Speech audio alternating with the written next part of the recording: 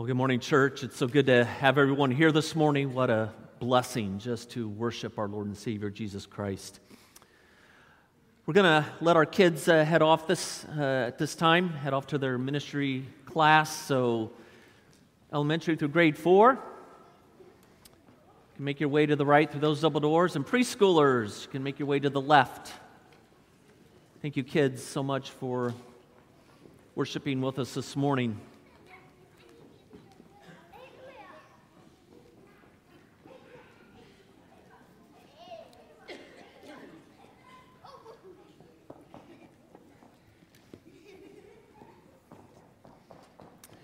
I invite you to open your Bibles to the New Testament book of Colossians, Colossians chapter 1. We're working our way through this important letter that Paul wrote to the church at Colossae. And my theme for today is Kingdom Workers. After my message, I'll have a short time for Ministry Spotlight. Butch and Vicki Lynn Klein are going to take a couple minutes and share with us about what God is doing in our senior adult ministry and also share with you ways that you can be involved with it. Well, when we think of kingdom workers, one of the greatest of all time was the Apostle Paul. He obviously took the gospel all throughout the Roman Empire. He was a man who God used to pioneer new ministries and go into cities and towns and villages and start churches. He was also an incredible apologist. Understood the Old Testament, understood Christ and the gospel and the new covenant and church. He would often debate the philosophers of the day. He was incredibly gifted in teaching. He was known for mentoring next generation leaders. God accomplished great and mighty things through the Apostle Paul. But imagine with me if Paul were to apply to a modern-day mission board. Do you think he would be accepted? Well, here's a fictional letter of response to Paul's application to be a modern-day missionary. Dear Paul, we have to be very careful in choosing our missionaries, and our missions board has reviewed your application. We have decided it would be unwise to send you to a foreign field for the following reasons. Number one, it's come to our attention that you do secular work on the side. We do not feel that making tents and full-time ministry go well together. It seems that you should trust the Lord for your income. Number two, you seem to be very confrontational.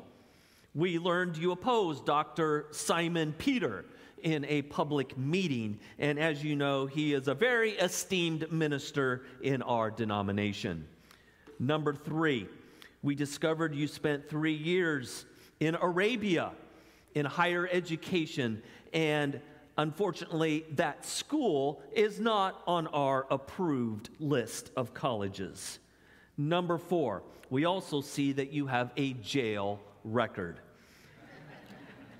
Our mission board values civic responsibility, and so hiring you could taint our reputation. And lastly, number five, we have heard that you preach way too long. One of your sermons lasted late into the night, and a young man drifted off to sleep and fell out of the window. We really expect much better of our public speakers who can keep the audience engaged and entertained. For these reasons, we cannot allow you to serve on the mission field. Our advice to you is this: find a church with a Sunday school program and offer your services as a teacher. Well, this illustration is fictional, and yet there is an element of truth in it. There are times that we think we know which kingdom workers will serve most effectively, or the ones that will be successful and the ones that will not. We tend to think that we have it all figured out. We have our formulas, we have our applications, we have our education, we have our training, and we think we know who will succeed and who won't. But God is the one who hands out the kingdom assignments. God is the one who called Moses to lead Israel out of Egypt, even though Moses had a very checkered past. God is the one who called David to be the king who followed King Saul. And the prophet Samuel and David's father and David's family all overlooked David, and they all thought that it would be one of David's brothers who would be the next king. But God is the one who called David. God is also the one who called Paul to take the gospel to the Roman Empire, even though he had previously persecuted the church. And so God is the one who hands out the kingdom assignments. At the same time, it's our responsibility to do what God is calling us to do. God has given us this great privilege to be a worker in His kingdom. God didn't call the angels to do it. God didn't call a few highly gifted people to do it. God didn't say that if you're in the age bracket of 20 to 40, you're in, I'm calling you to work. No. God calls each one of us. Every single follower of Christ, regardless of your age, regardless of your occupation, your career, regardless of your past, every one of us, God calls to be a kingdom worker. We're all about the ministry of the gospel. We're all about making disciples. I want us to take a look at our text here, Colossians chapter 1, starting at verse 24. Be looking at these verses through chapter 2, verse 5.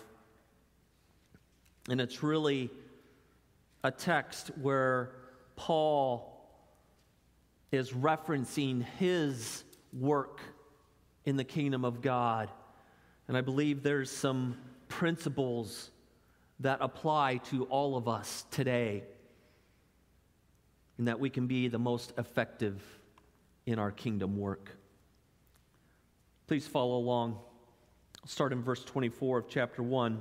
Now I rejoice in my sufferings for your sake, and in my flesh I'm filling up what is lacking in Christ's afflictions for the sake of his body, that is, the church, of which I became a minister according to the stewardship from God that was given to me for you, to make the word of God fully known, the mystery hidden for ages and generations, but now revealed to his saints. To them God chose to make known how great among the Gentiles are the riches of the glory of this mystery, which is Christ in you, the hope of glory.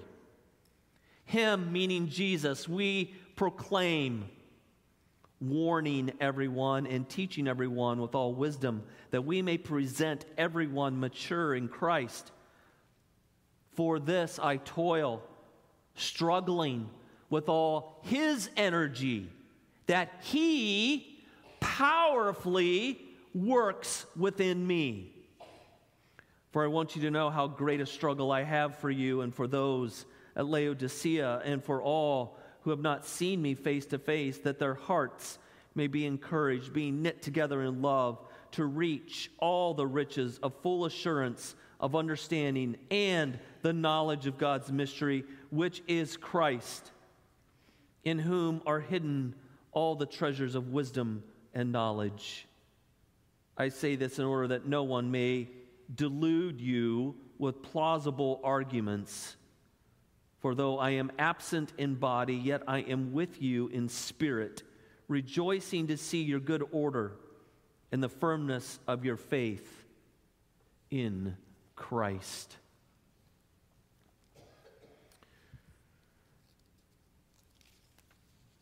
As I study this text, I believe there are principles for each one of us as kingdom workers. And I want to share these with you this morning. Principle number 1. Kingdom work can be hard, but the worker demonstrates an attitude of joy. Note the times Paul uses the word toil and struggle in this passage. These words were used to describe the athletes at the Olympic Games, particularly in the events of running and wrestling. These athletes would give every ounce of energy that they had. They would put it all on the line. They would hold nothing back. They would keep going when they thought they had nothing left to give. And it was the same approach that the Apostle Paul had toward kingdom ministry. He gave everything he had. He labored, he toiled, he worked hard, very, very hard.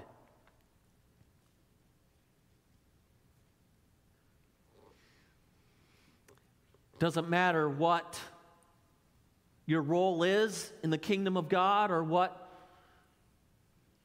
your occupation is. I know that you give everything. You work very, very hard.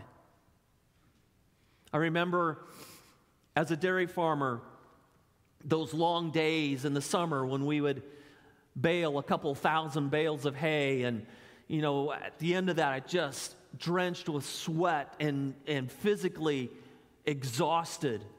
And then yet knowing that I had all of the evening milking and the chores and the feeding and the cleaning and everything to do yet, and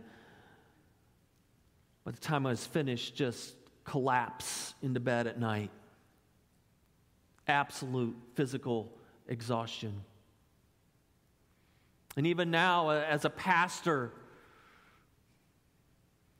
I may not experience the same physical exhaustion, but there are days through mental and intellectual and emotional and spiritual work that I am absolutely exhausted. And I know the same is for you. Many of you give hard work for the kingdom of God. I've seen it. I've witnessed it. You hold nothing back. You're like that athlete that puts it all on the line. Kingdom work can be hard. But we're also, in the midst of the hard work, called to demonstrate an attitude of joy. Know what Paul says in verse 24, I rejoice in my sufferings for your sake. And in my flesh, I'm filling up what is lacking in Christ's afflictions for the sake of his body, that is the church. There's several things I want to comment in regards to this verse because it seems a little confusing. I want to make sure that there's no misunderstanding because it almost seems like Paul is saying that suffering is necessary in order to fulfill what was lacking in Christ's afflictions, and almost to the point that what Jesus suffered wasn't enough. That somehow now all of his followers have to suffer to make it complete. And that's not at all what Paul is saying. Jesus' sufferings on the cross were more than sufficient. There's nothing that we have to do to add to that or to somehow make it complete. Christ suffered everything that needed to be suffered, and he did it willingly, and he did it out of his love for you and for me.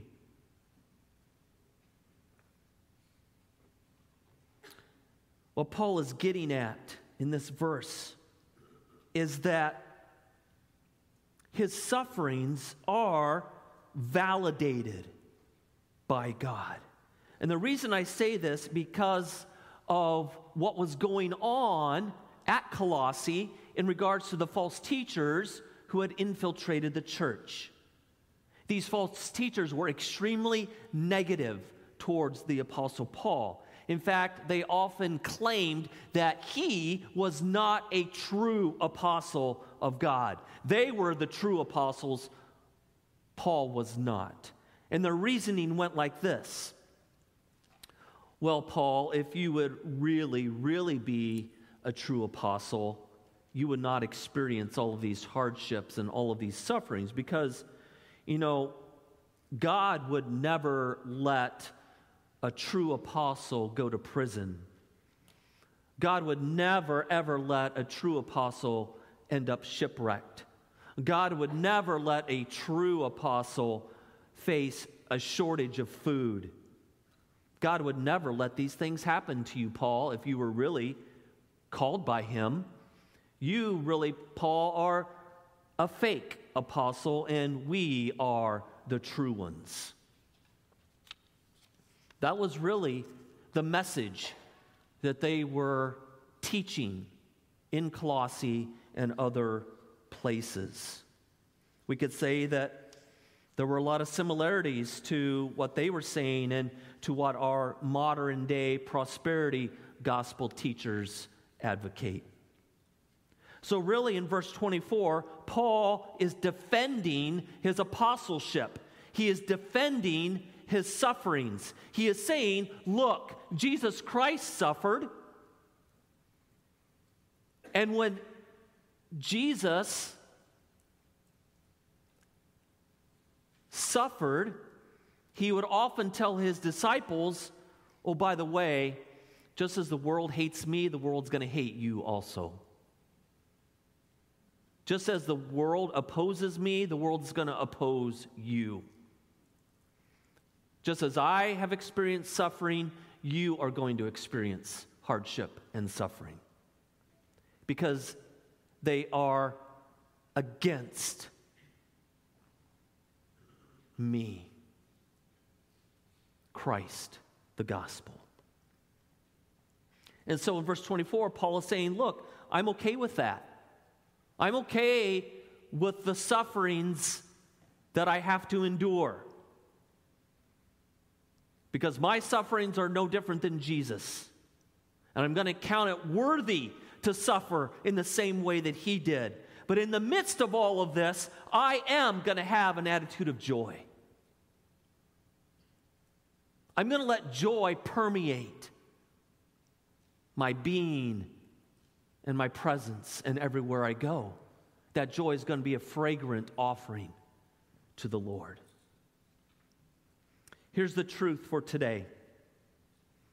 God does not bubble wrap his kingdom workers. God doesn't stop all the hardship and all the suffering. God allows his kingdom workers to go through it. And God promises to be with us every minute, every second, and he promises to accomplish his purpose through the hardship.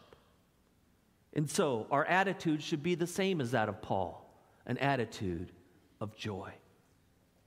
Principle number 2. The kingdom worker's message is for all people at all times and in all places. One of the challenges that Paul faced in his ministry was this bringing together Jewish believers and Gentile believers. Again, this was now the new covenant. The old covenant was finished. When Christ died on the cross, the curtain in the temple, which separated the Holy of Holies from the other part of the temple, that was ripped in two from top to bottom, meaning now everyone had access to God. It also meant no more sacrifices, no more killing of animals, no more festivals. We're now in the era of the new covenant, and under the new covenant, it's now Jew and Gentile alike. Old covenant, Gentiles were separate from Jews. Think even of the temple. The temple, very, very Jewish, and yet there was a court for the Gentiles. And that was really only as far as any Gentile could go. Even if that Gentile was a worshiper of the one true God, they could only stay in the court of the Gentiles. There was always that separation. But under the new covenant, everything changed. And Jewish believers and Gentile believers were now one in Christ. The church, no longer any separations. Jew and Gentile believers were now brothers and sisters in the Lord. Paul uses the word mystery in verses 25 through 27. And what that word mystery refers to is the era of the new covenant. That God was now extending his kingdom to all Gentile believers. What this means for us today is that the gospel of Jesus is for all people. It is for every man, every woman, every child. It is for everyone in every nation, every tribe, every language. It is for everyone in every generation. And as a kingdom worker, we need to be about getting the gospel to everyone. We need to be about supporting missionaries. We need to be about supporting Bible translation into the native languages of people. We need to be about advancing the gospel in our short-term mission trips. We need to be about sharing the gospel in our community days that we have. We need to be about sharing the gospel with our coworkers and our neighbors. We need to have those gospel conversations with strangers, with friends. The kingdom worker is all about getting the gospel message to the world. Principle number 3. The kingdom worker's goal is moving people toward maturity in Christ. And we see this in verse 28, where Paul says that we proclaim Christ. We warn everyone and we teach everyone. And the goal is to present everyone to God in that place of full Christian maturity.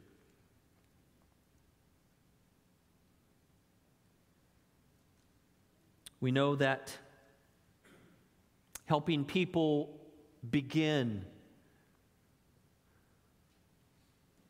in their relationship with Christ, we know that's the first step. Receiving the gift, the free gift of salvation. That's where it all begins. But there's more. There's more to it. There's baptism, there's spiritual growth, there's discipleship, there's growing in faith, there's equipping for ministry and for kingdom work.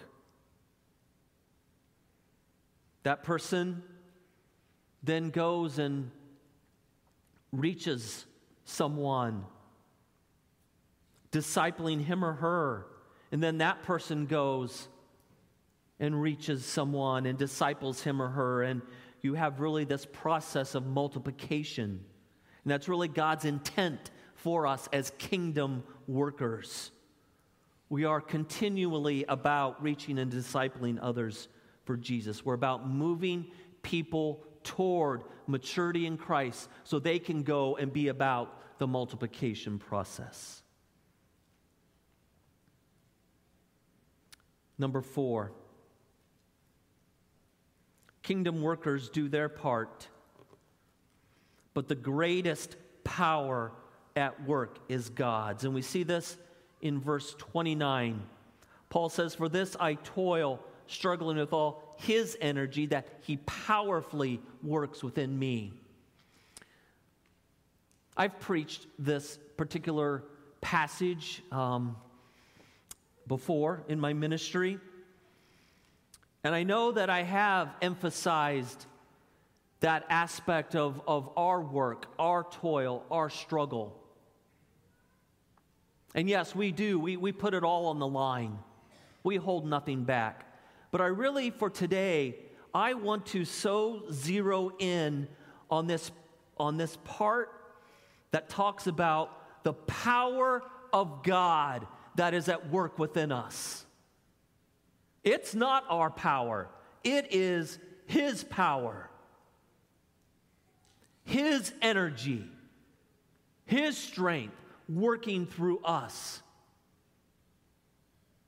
We can't make any spiritual thing happen. It's all God. It's all the Holy Spirit. And to help illustrate this, I've asked Travis Cruz to kind of do an archery demonstration. So Travis, if you want to make your way up here, please. I think this is a good way to illustrate the power of God that is at work. Because when it comes to archery, when it comes to using a bow and arrow, there is some part that does fall on the archer, the one who is doing the shooting. But the greatest aspect of this is the bow itself, and the bow that is flinging that arrow to the target. So, Travis, first of all, thank you. Thank you for being up here. Love that bow. That is really impressive. You've used this before, right? I've used it before. How many kills do you have with this bow? I have probably shot. I'll let you I've use probably it. shot at least 8 deer a year since I was probably 16. Okay, cool. So we know it's a good bow and it works. For those of us that maybe aren't as familiar with hunting and bow and arrows, talk about how this works from your perspective as the one that's doing the shooting. What do you have to do with all of this? Yeah, so the first thing is technique. I mentioned earlier that I've seen many very strong men grab a bow and attempt to draw it back and are unable to. And it really has nothing to do with strength. It has more to do with your technique. So you have to have the technique. Consistency is another thing. You must, every time you draw it back and release, you have to do it the same way. Just like a free throw, somebody shooting a free throw, they have a little technique that they do every single time, and they do that consistently. And then the last thing is practice. It takes a lot of practice. And I've only shot about 6 times since November, so, or 6 arrows since November, so we're good. All right. Well, so I asked Travis to shoot his bow and arrow up here. So we have over here the target. This is an official target from Cabela's. It's the real deal. So got this here. Now, I'm trusting Travis to hit the target and not hit the wall. If he hits the wall, he's got to fix it. I see, Eric, you moved your guitar. Oh, no, I'm not going to hold it. And neither am I going to put an apple on my head and he's going to shoot the apple. No, I'm going to stand out of the way here. Is this at the right angle for you, Trev? That'll work? Okay. No, I'm just standing way back here is where I'm standing. All right. So, again, what I really want you to see as Travis does this demonstration, the power that comes from this bow, because that's really what I want you to go home with today. The power that is in that bow represents the power of God working through us as kingdom workers, because it's not us. It is not our power. We don't do it. It's all God. And so, watch this bow as Travis shoots the arrow. Nice. Woo! Bullseye almost there. Nice job. Thank you, Travis. Again, that arrow probably at a speed of 150 miles an hour, give or take a little. Again, nothing, you can't do that with human strength. The same is true with us as kingdom workers. It's all the power of the Holy Spirit working through us. We do our part. But the greatest power at work is God. Moving on, number 5, principle 5. Kingdom workers have a high view of Jesus and champion his greatness in everything. We see this in verses 2 and 3. Paul is highlighting that the treasures of wisdom and knowledge are all found in Christ. And I go back to the verses that we looked at last Sunday, that whole section on the preeminence of Christ, the supremacy of Christ. And that's really what Paul is championing in this whole letter. Paul is saying, look, Jesus is far more than a good teacher. Jesus is far more than an influencer and a leader. Paul is saying, as a kingdom worker, we need to have this high, exalted view of Jesus Christ. And we need to be speaking and proclaiming and championing the greatness of Jesus Christ. That Jesus is the Son of God. That Jesus sits on the throne of heaven. That Jesus is eternal in his nature. That Jesus has no beginning. He has no end. That Jesus is in charge. He rules and reigns over the universe. That all of creation, every molecule, every atom is held together by Jesus Christ alone. That Jesus is the one who rescues us from darkness. Jesus is the one who raises us to new life. Jesus is the one who loves us with an everlasting love. Jesus is for us and not against us. Jesus is the one who forgives us our sins over and over again. Jesus is the one who fights alongside us in our spiritual battles. Jesus is the one who is worthy of all of our worship, all of our praise, all of our glory, all of our honor. Jesus Christ is coming again to this earth. He will rapture the church out of this sinful, wretched world. And Jesus will destroy our enemy, Satan, with literally the breath of his mouth. And Jesus will reign forever and ever and ever. As kingdom workers, we hold high and exalt Jesus Christ. We have that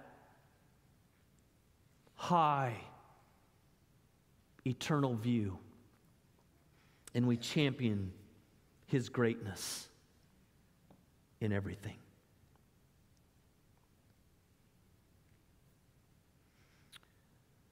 We've been talking about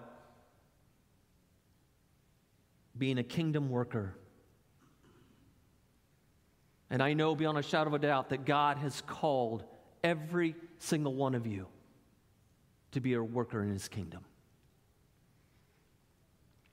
Your work will look different than mine. Mine will be different than yours. But we are working in the same fields, and we are working for the same goal. We are harvesting the fields because they are ripe and ready.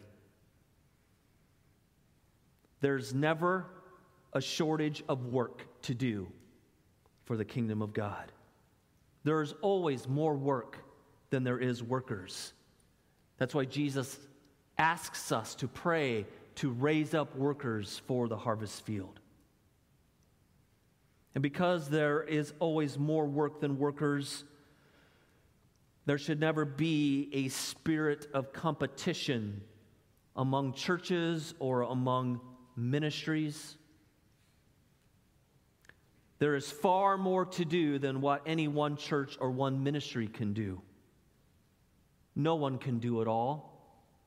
It's impossible.